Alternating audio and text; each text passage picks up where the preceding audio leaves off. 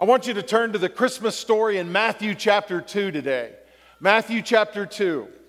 And I want to look at this Christmas story in a little different light, possibly, than you've ever looked at it before. I've titled the message today, The Battle for Christmas.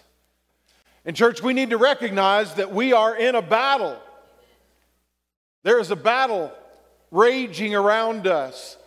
There are those that want to do away with Christmas. We see it in our culture. It's very, very evident in our culture today. Instead of writing Christmas, they write Xmas, or they call a Christmas tree a holiday tree, or instead of Christmas, they refer to a holiday season. There is a battle going on because the enemy wants to do away with the celebration of the greatest gift God ever gave mankind, when He gave His only begotten Son. Amen? And so every Christmas we come to this battle. And we see that battle even here in the beginning on the first Christmas. So join with me and let's look at chapter 2, verse 1. And I'm going to read a good portion of the Christmas story, but it never grows tiresome. Look at verse 1 with me, chapter 2.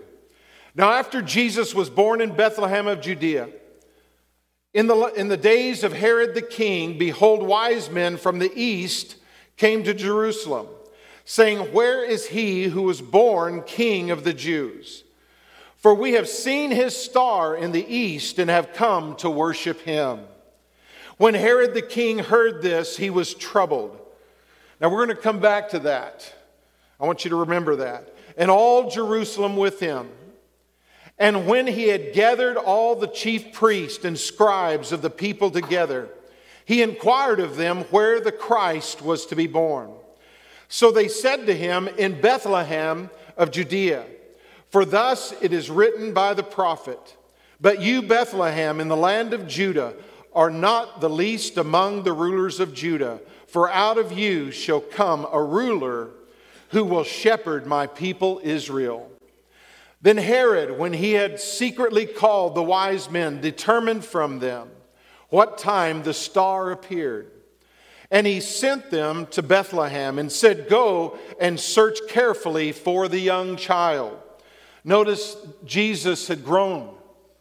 So many times in our pageantry, we have the three wise men coming to the manger. That's not correct. We do that for simplicity in the Christmas programs. Jesus was a young child by this time. "And when you have found him, bring back word to me that I may come and worship him also." When they heard the king, they departed, and behold, the star which they had seen in the east went before them, till it came and stood over where the young child was. When they saw the star, they rejoiced with exceedingly great joy. That should be our heart. Amen? When we come to this time of year, and we've talked about this, Jesus most likely was not born on December the 25th. Most Bible scholars think he was born in September, maybe October, because the shepherds were in the fields at that time watching the flocks. But church, we have chosen this day, and this is a day that we recognize that God gave His only begotten Son. And in that, we can celebrate every day. Amen? So we should have this exceedingly great joy. And when they had come into the house, they saw the young child with Mary his mother, fell down and worshiped him. I talked about this last Sunday night. I don't think they were bowing out of respect to the king. I believe they were overwhelmed by the presence of God, because it said they fell down. They were overcome. Do you realize God, His presence and coming near Him is just overwhelming? Amen? And when they had opened their treasures, they presented gifts to Him, gold, frankincense, and myrrh. Then, being divinely warned in a dream that they should not return to Herod, they departed for their own country another way. Now when they had departed, behold, an angel of the Lord appeared to Joseph in a dream, saying, "Arise, take the young child and his mother, flee to Egypt, and stay there until I bring you word. for Herod will seek the young child to destroy him. That's important. Herod wanted to destroy Christmas. When he arose, he took the young child and his mother by night and departed for Egypt, and was there until the death of Herod, that it might be fulfilled which was spoken by the Lord through the prophet, saying, Out of Egypt I called my son. Then Herod, when he saw that he was deceived by the wise men, was exceedingly angry, and he sent forth and put to death all the male children who were in Bethlehem in all its districts, from 2 years old and under, according to the time which he had determined from the wise men. So because of the wise men and the interaction that Herod had with them, he determined that the child who was to be king wouldn't be any older than 2 years.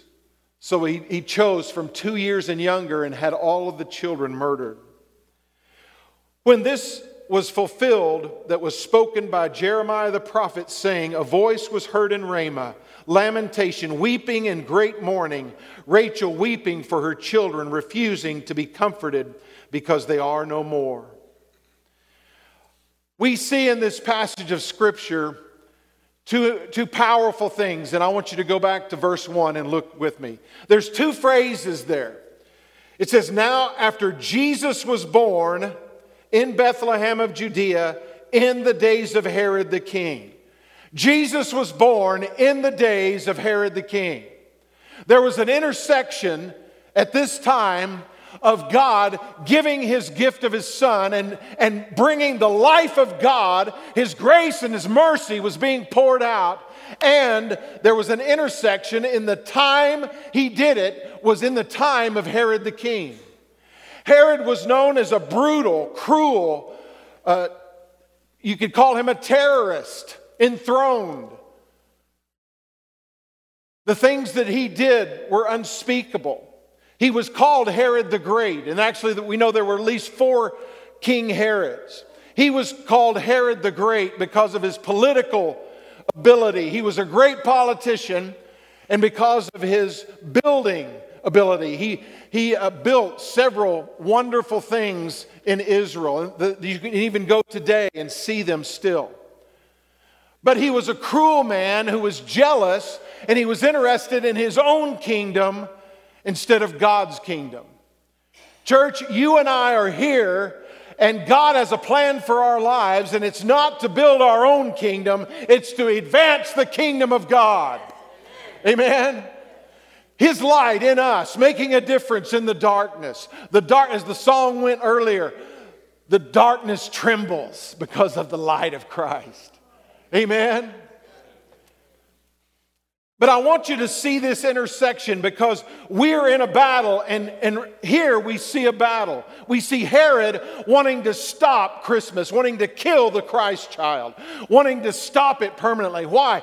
Because he was self-centered, he was jealous, and he wanted to rule. That same spirit is in the world today. It hasn't disappeared with Herod's death. We still encounter that spirit today. And that same spirit desires to destroy Christmas in our time as well. Amen?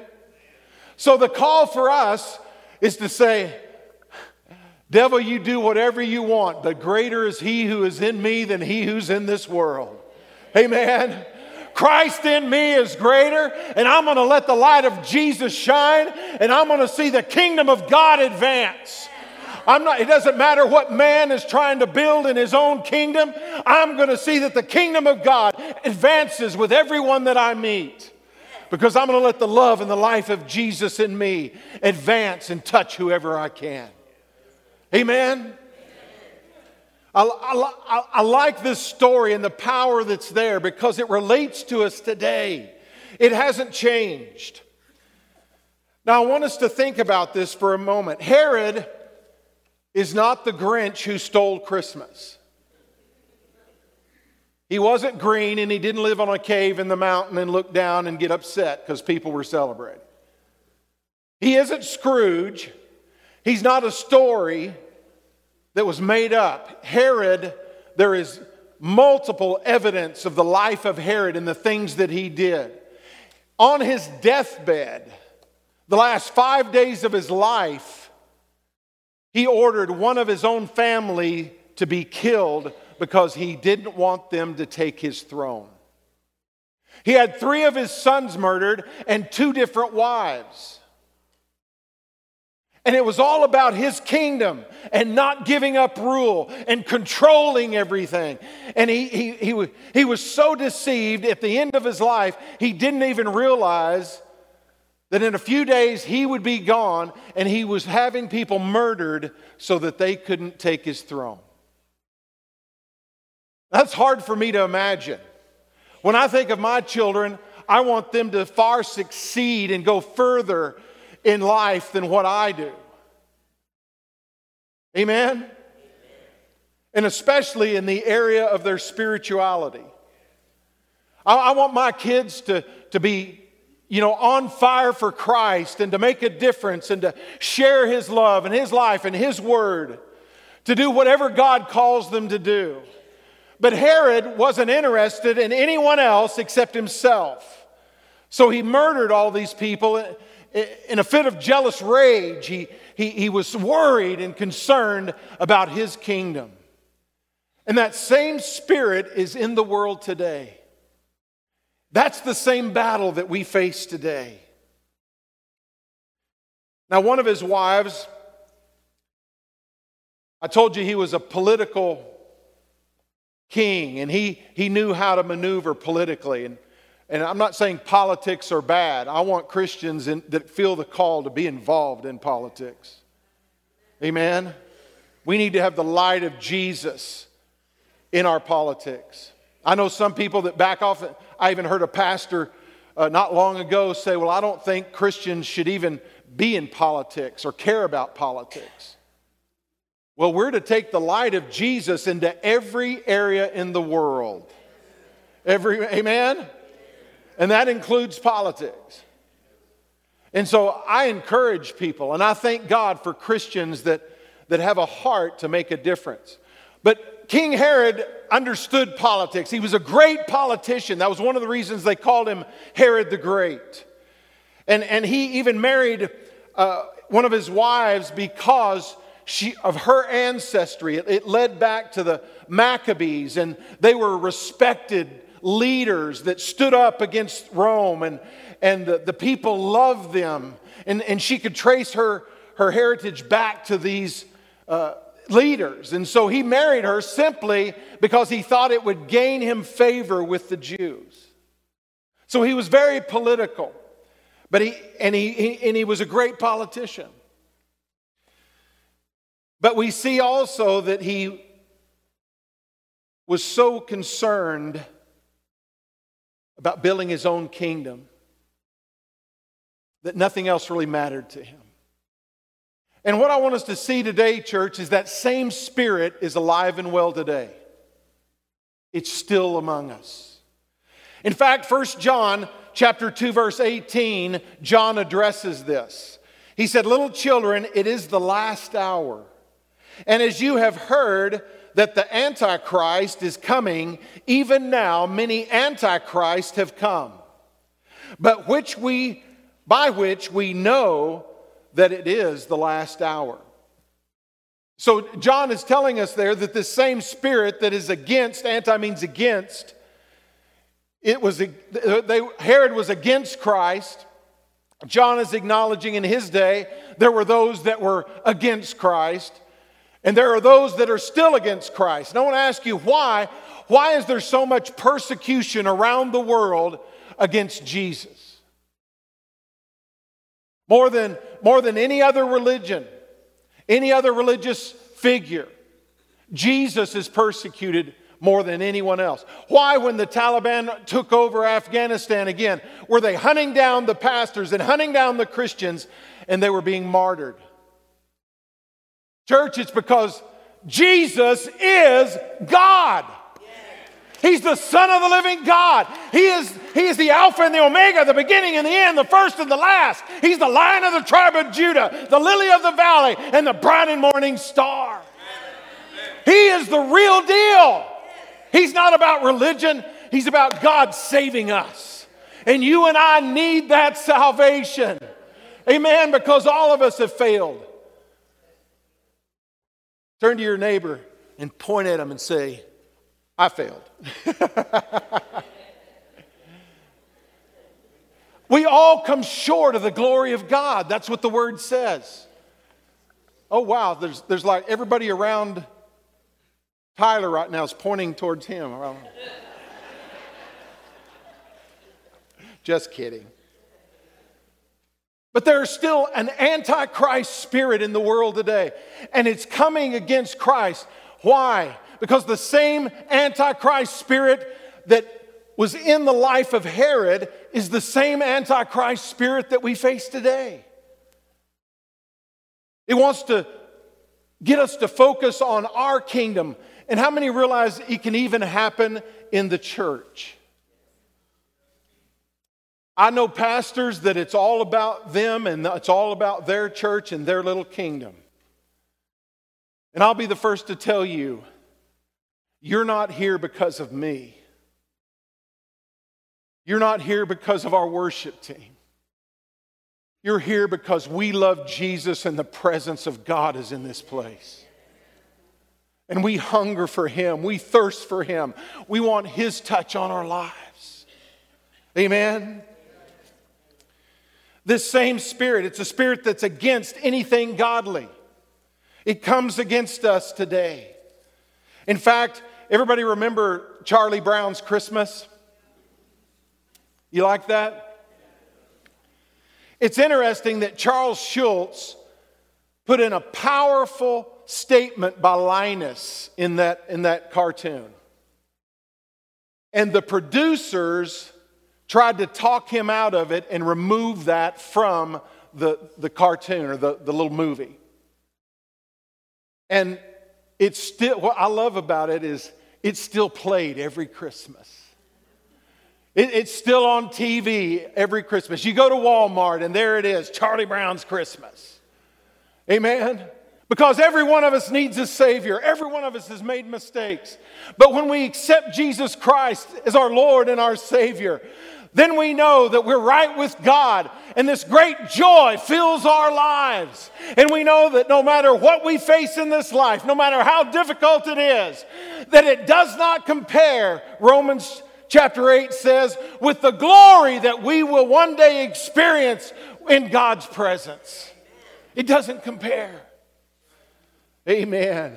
That's where we are today. I told you that Herod was a king that was political, and he struggled because he wasn't Jewish and the people didn't recognize him as their king. He was actually an Edomite, and those people hated the Jews and they were against them. They were hostile towards them. And the wife I told you, Miriam, he married her because of the Maccabees, and he wanted that tie with them to try to gain favor. So he was great for two things: his political ability and his building. He was a remarkable politician, but he was yet brutal and ruthless. But secondly, I didn't tell you about this. He was called Herod the Great because he was an incredible builder. There are at least 3 places that you can travel to in Israel today and see the remains of what he had built. First of all, there's a harbor in ancient Caesarea that he had built. It's south of Haifa, and it's about 80 miles north of Tel Aviv. And it's named Caesarea because it was another political ploy by Herod. He was trying to gain favor with Caesar, so he named it Caesarea. So every decision that he made was to kind of maneuver himself to gain favor or to extend his political power and ability. Masada is another place that Herod developed. It was a lavish impressive desert spa is what it was. In fact, it was so lavish and the architecture was so beautiful that it would actually make Las Vegas look like a second-rate desert facility. And he did that. He had that built. And there's one other place that he had built. The Western Wailing Wall. We see it all the time on TV, on the news, the Jewish people coming to the wall. Herod the Great was the one that had those stones cut and had the Temple Mount extended. And he was, again, trying to gain favor with the Jewish people. He did all these things to try to maneuver and structure so that people would love him. And church, I want to encourage you today, don't build your own kingdom. Surrender your life to Jesus and let him build his kingdom through you. That's what brings real fulfillment in your life. I can tell you that because I've been there. When I left Bible college and Melinda and I were young and a lot thinner, and I had a lot more hair, we went into business. And for years, we invested in this business and we expanded the business. We had contracts with various major railroads. We had a fleet of vans and we would pick up the railroad crews sometimes off of the train where their time was up, and they would pull over into a siding and have to stop there, and we'd have to bring a fresh crew to them. Or other times there would be more trains traveling east than there were west, so all the crews would pile up and we'd have to even it out, so we would take them from one depot to another.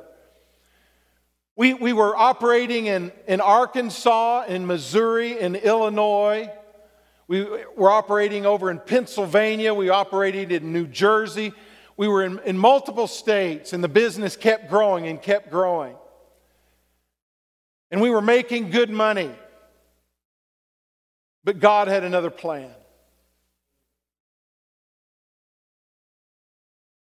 I came back at my grandfather's funeral. And I was excited to come back because I was doing good. I was making money. I had tailor-made suits from Neiman Marcus. $1,000 suits. I had jewelry. I had all these toys. I had a new Ford pickup truck. I had a Corvette, new Corvette. Melinda had a new Lincoln. According to the world, I was doing good and I was building my kingdom. But God had other plans. And at that funeral, God got a hold of me. And he said, out of all your grandfather's sons and daughters, none of them followed me into the ministry. And he said, that's changing today. I had multiple other cousins and my aunt, my uncle. There were 3 of my uncles, and then my mom and her sister. There were 5 of them, and all of their family. And none of us had followed the Lord in the footsteps of my grandfather into ministry. But that day, God got a hold of my heart. And that day, I gave him my kingdom. I said, Lord, I don't care. I just want to follow you. I want to do what you called me to do. And over the next year, systematically, we began to lose every contract. A new contract would come up and we would bid on it, and you'd bid by the mile. And it was around 50 cents a mile that we would bid for the cost to take these crews back and forth. Sometimes we would bump it up to 55, sometimes 52 or 3. Every contract that we had, we began to bid on them as they went through this year to renew those contracts, and we lost every contract. It didn't matter. We kind of got a clue once we were lost to 2 or 3 of them that we were going to have to lower our price. So we lowered the price, and guess what? We just knew we were going to get that contract, but somebody else would undercut us. We had one contract left, and we were in New Jersey. Is anybody here from New Jersey? Okay, I won't say anything bad. I didn't like New Jersey. Away from the city, it was a beautiful state. But where the railroads were, it was rough. We had one contract left, and we bid on that, and we lost it. And the Lord just spoke to my heart. It's time to build my kingdom instead of yours. We packed up everything we had. We went back to Texas, and I felt like a total failure. We'd lost everything. But God had a plan. And I'll tell you today, I don't regret that at all.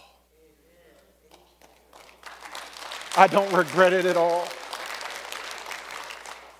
I am thankful that God had other plans for my life, to help see His kingdom advance, to see hearts and lives change, to see people come to know Jesus and the love of God.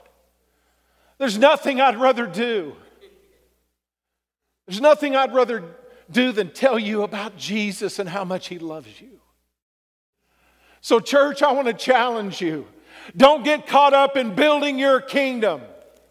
I'm not saying you can't have a business. I'm not saying that you can't see that business grow. That's not it at all. But I'm telling you, don't place everything in your life into that kingdom building. You recognize God gave this business to me. It's God's, and He can do whatever He wants to do with it. Amen? Be a kingdom builder for Jesus. Herod had that spirit in his life, and I want to tell you we're susceptible to that same spirit today. Ephesians chapter 4 verse 27 says, "Do not give place to the devil." We can give the enemy a place in our lives. And you say, well, how do we do that, Pastor? Well, if you look at the context around that verse, you see that in verse 27 or in 25, it talks about lying. In 26, it talks about anger. In verse 28, it talks about stealing. In verse 29, it talks about corrupt words. In verse 31, it talks about bitterness, wrath, anger, clamor, and evil speaking. All of that is around what Paul was telling the Ephesian church. If you let these things into your life and you don't turn from them and repent from them, you will give place to the enemy where he will have a hold in your life in these things. We can see that today. We can see people that struggle with anger or bitterness or resentment or lust or a chemical. They've allowed things into their lives. And instead of turning to Jesus and saying, I recognize I don't need these in my life. Lord, come and deliver me from them. They give in to them. And church, I want to tell you, Jesus is still the chain breaker. Amen. He wants you to live in freedom. He wants you to live in His love and His joy and His grace and His mercy. He doesn't want any of these things to take hold in your life and hinder you from all that God has for you. Amen. 2,000 years ago, that spirit came against the Christ, and he still comes against Christ today. John 10:10 says, the thief comes not except to steal, to kill, and to destroy. I have come that you may have life and have it more abundantly. Amen. How many want that abundant life in Jesus? That's why He came, to give us abundant life, to restore that relationship with the Heavenly Father. Now there's something I want you to notice in verse 3 in our text. When Herod the king heard this, he was troubled. Everybody say troubled. And it says all Jerusalem with him. Now there's different kinds of troubled. A lot of us experience at Christmas that troubling because we're so busy and we've got to get this done and got to get this done.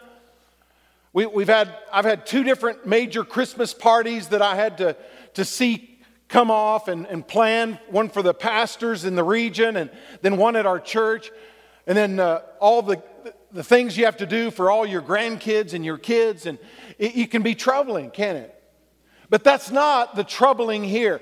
The word in the original Greek here is an inner turmoil, an inner grinding, because you are confronted with godly values. Herod was confronted because he wanted to kill Christ.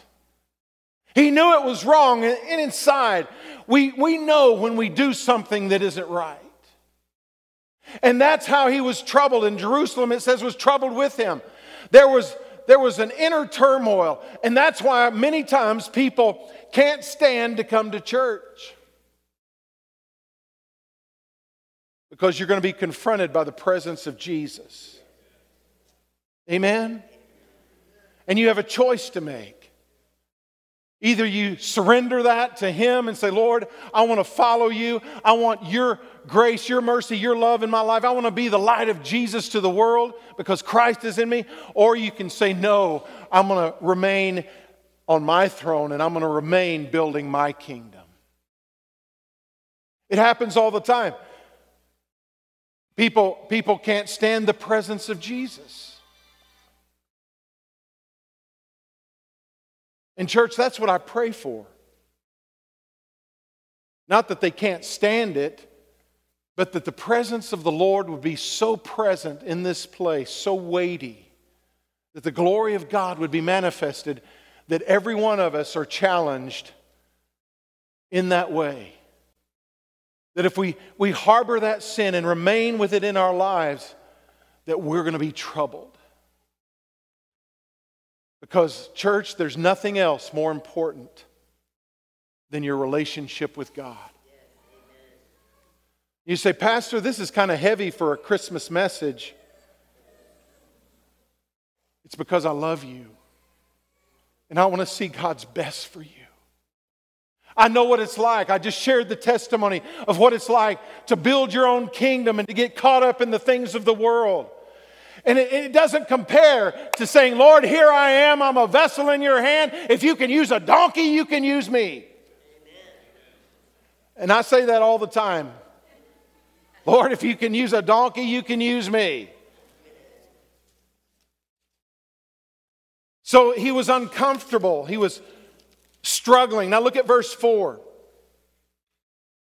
And when he had gathered all the chief priests and scribes of the people together, he inquired of them where the Christ was to be born. He wanted to use the scriptures. Listen to this is important. He wanted to use the scriptures for his own purposes. That doesn't work. People still do that today. I knew a guy that he knew some passages in the Word of God, and he would come up to Christians and he would say, you know, God's Word says that if I ask you to give me something and I'm in need, that you have to do it. And he did, everywhere he went, he was, are you a Christian? Oh, yeah? Oh, well, I really need this, or I really need that. And he would manipulate the scriptures. And church, we see that's what Herod was doing. That's that spirit of Antichrist. Church, we don't need to take God's word and manipulate it. We need to take God's word and live it. Amen. We need to proclaim it. We need to share it. Now look at verse 16. Then Herod, when he saw that he was deceived by the wise men, was angry, and he sent forth and put to death all the male children who were in Bethlehem and in all its districts from 2 years old and under, according to the time which he had determined from the wise men. Herod was trying to destroy hope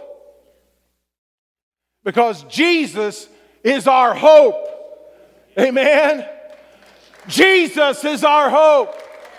So don't let the spirit of Antichrist or the spirit of Herod come and destroy your hope. As Christians, we have hope.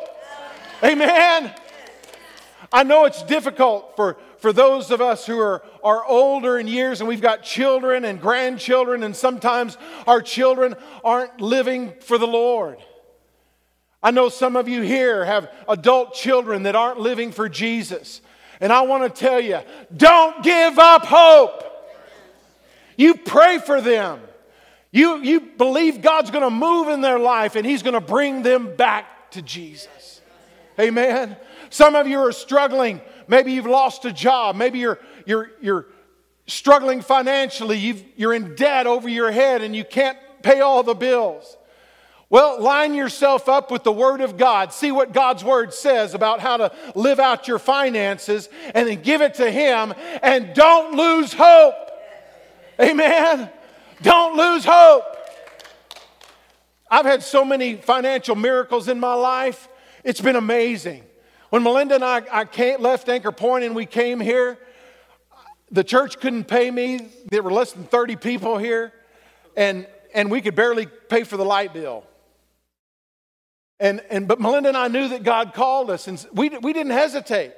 And there was one point where she stayed for a few months and ended her teaching in Ninilchik and came, and she didn't have a job here. And I didn't have a job here. I had a job, but it was a free job. And guess what? We had cars and we had bills we needed to pay just like everybody else. But we knew that God called us here. We knew He was going to build His kingdom here, and we trusted Him. Our hope was in Jesus. Amen? And I would get checks in the mail. I got checks from Texas from people that I have yet to meet to this day. And they'd send me a check and say, for $300, and say, Pastor Mitchner, the Lord just laid this on my heart to send this to you. And I had another friend that called me up and he said, the Lord just stirred my heart. He said, I know what you're going through, Milt, and you've moved to that new church. And he said, I'm going to send you $1,200 a month for the next year.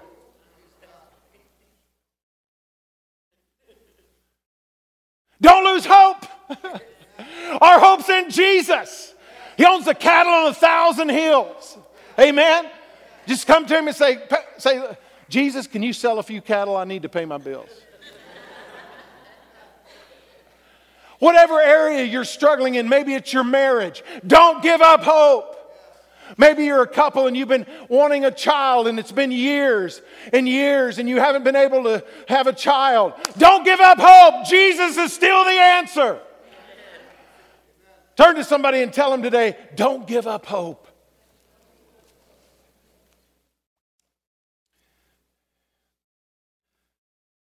Finally, and I'm going to close with this.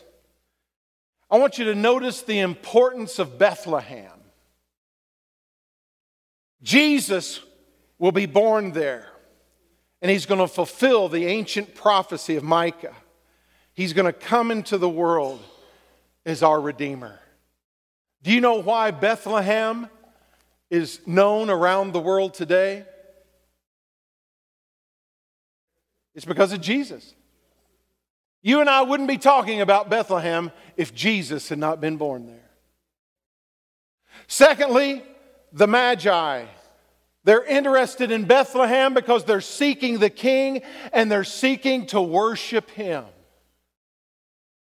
It's important to them to find the King and to worship Him.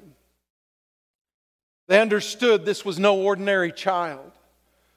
And thirdly, Herod seeks Bethlehem because he was on a seek and destroy mission to seek out the new king and to destroy him, to protect his own kingdom and his own throne.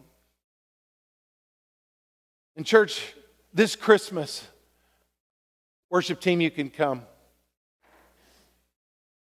I want you to guard your heart. Guard your family. Recognize when somebody is in the store and they say happy holidays, you turn to them and you say, bless you and Merry Christmas.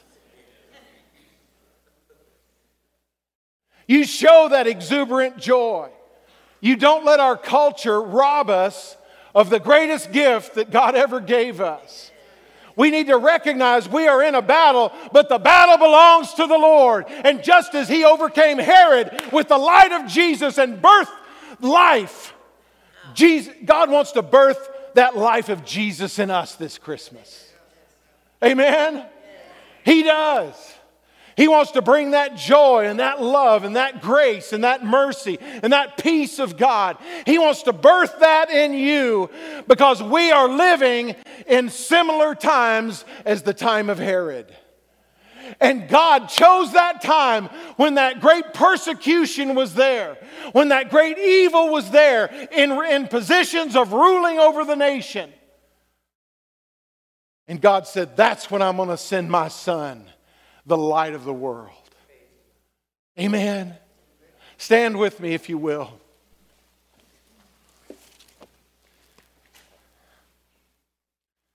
I want to ask our prayer team if they would find places in the front and around the back of the auditorium. And if you have a need that you'd like for us to pray with you today, maybe you're struggling, maybe you feel like that hope is gone, that you don't have any hope for whatever situation it is. And you want to pray with one of our team, saying, Lord, restore that hope in my heart to trust in you and to believe you for this situation. Maybe it's a physical need. I received a call yesterday from my sister her and her husband pastor a small church in Texas. His name's Jeff Honeycutt. And he has double pneumonia and COVID. His oxygen level had dropped to 60, which means he was dying. And they rushed him to the hospital, and he's still there in intensive care. But we've been bombarding heaven with our prayers. And we're believing that God's going to pull him through. And our hope is in Jesus. Our hope's in Jesus. Church, your hope is in Jesus today. So recognize the battle, but don't get distracted. Keep your focus on Jesus. He's your hope. He's our victory. Yes, we live in a time that's just like Herod, where there are evil things taking place. But we are the light of the world because Jesus said He is the light of the world and He is in us. And He said that. He said, you are the light of the world to those that believed in Him.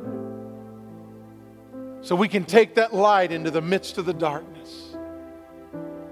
We don't have to worry. Our hope is in the Lord.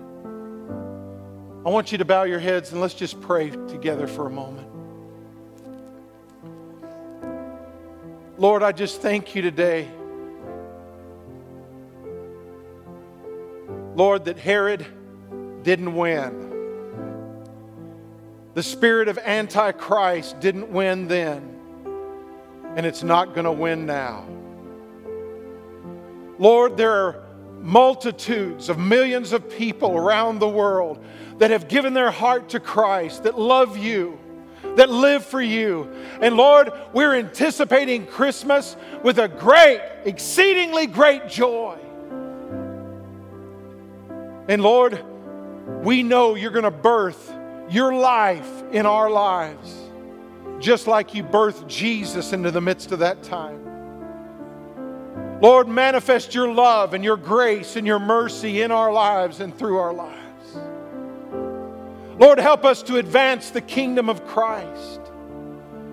Lord, help us to invite others to come, people that may not know you at all. And Lord, help us to live in hope. Because Lord, just as you won the battle then, we know that you're going to win the ultimate battle as well. Lord, we thank you for that. And Lord, I just pray that our people today would recognize that. And Lord, that we would just come to you. Come to you like little children. Humble before you and in trust of you and faith in you and surrendered to you. And Lord, I just ask it in Jesus' mighty name. Amen. I want you to join the worship team as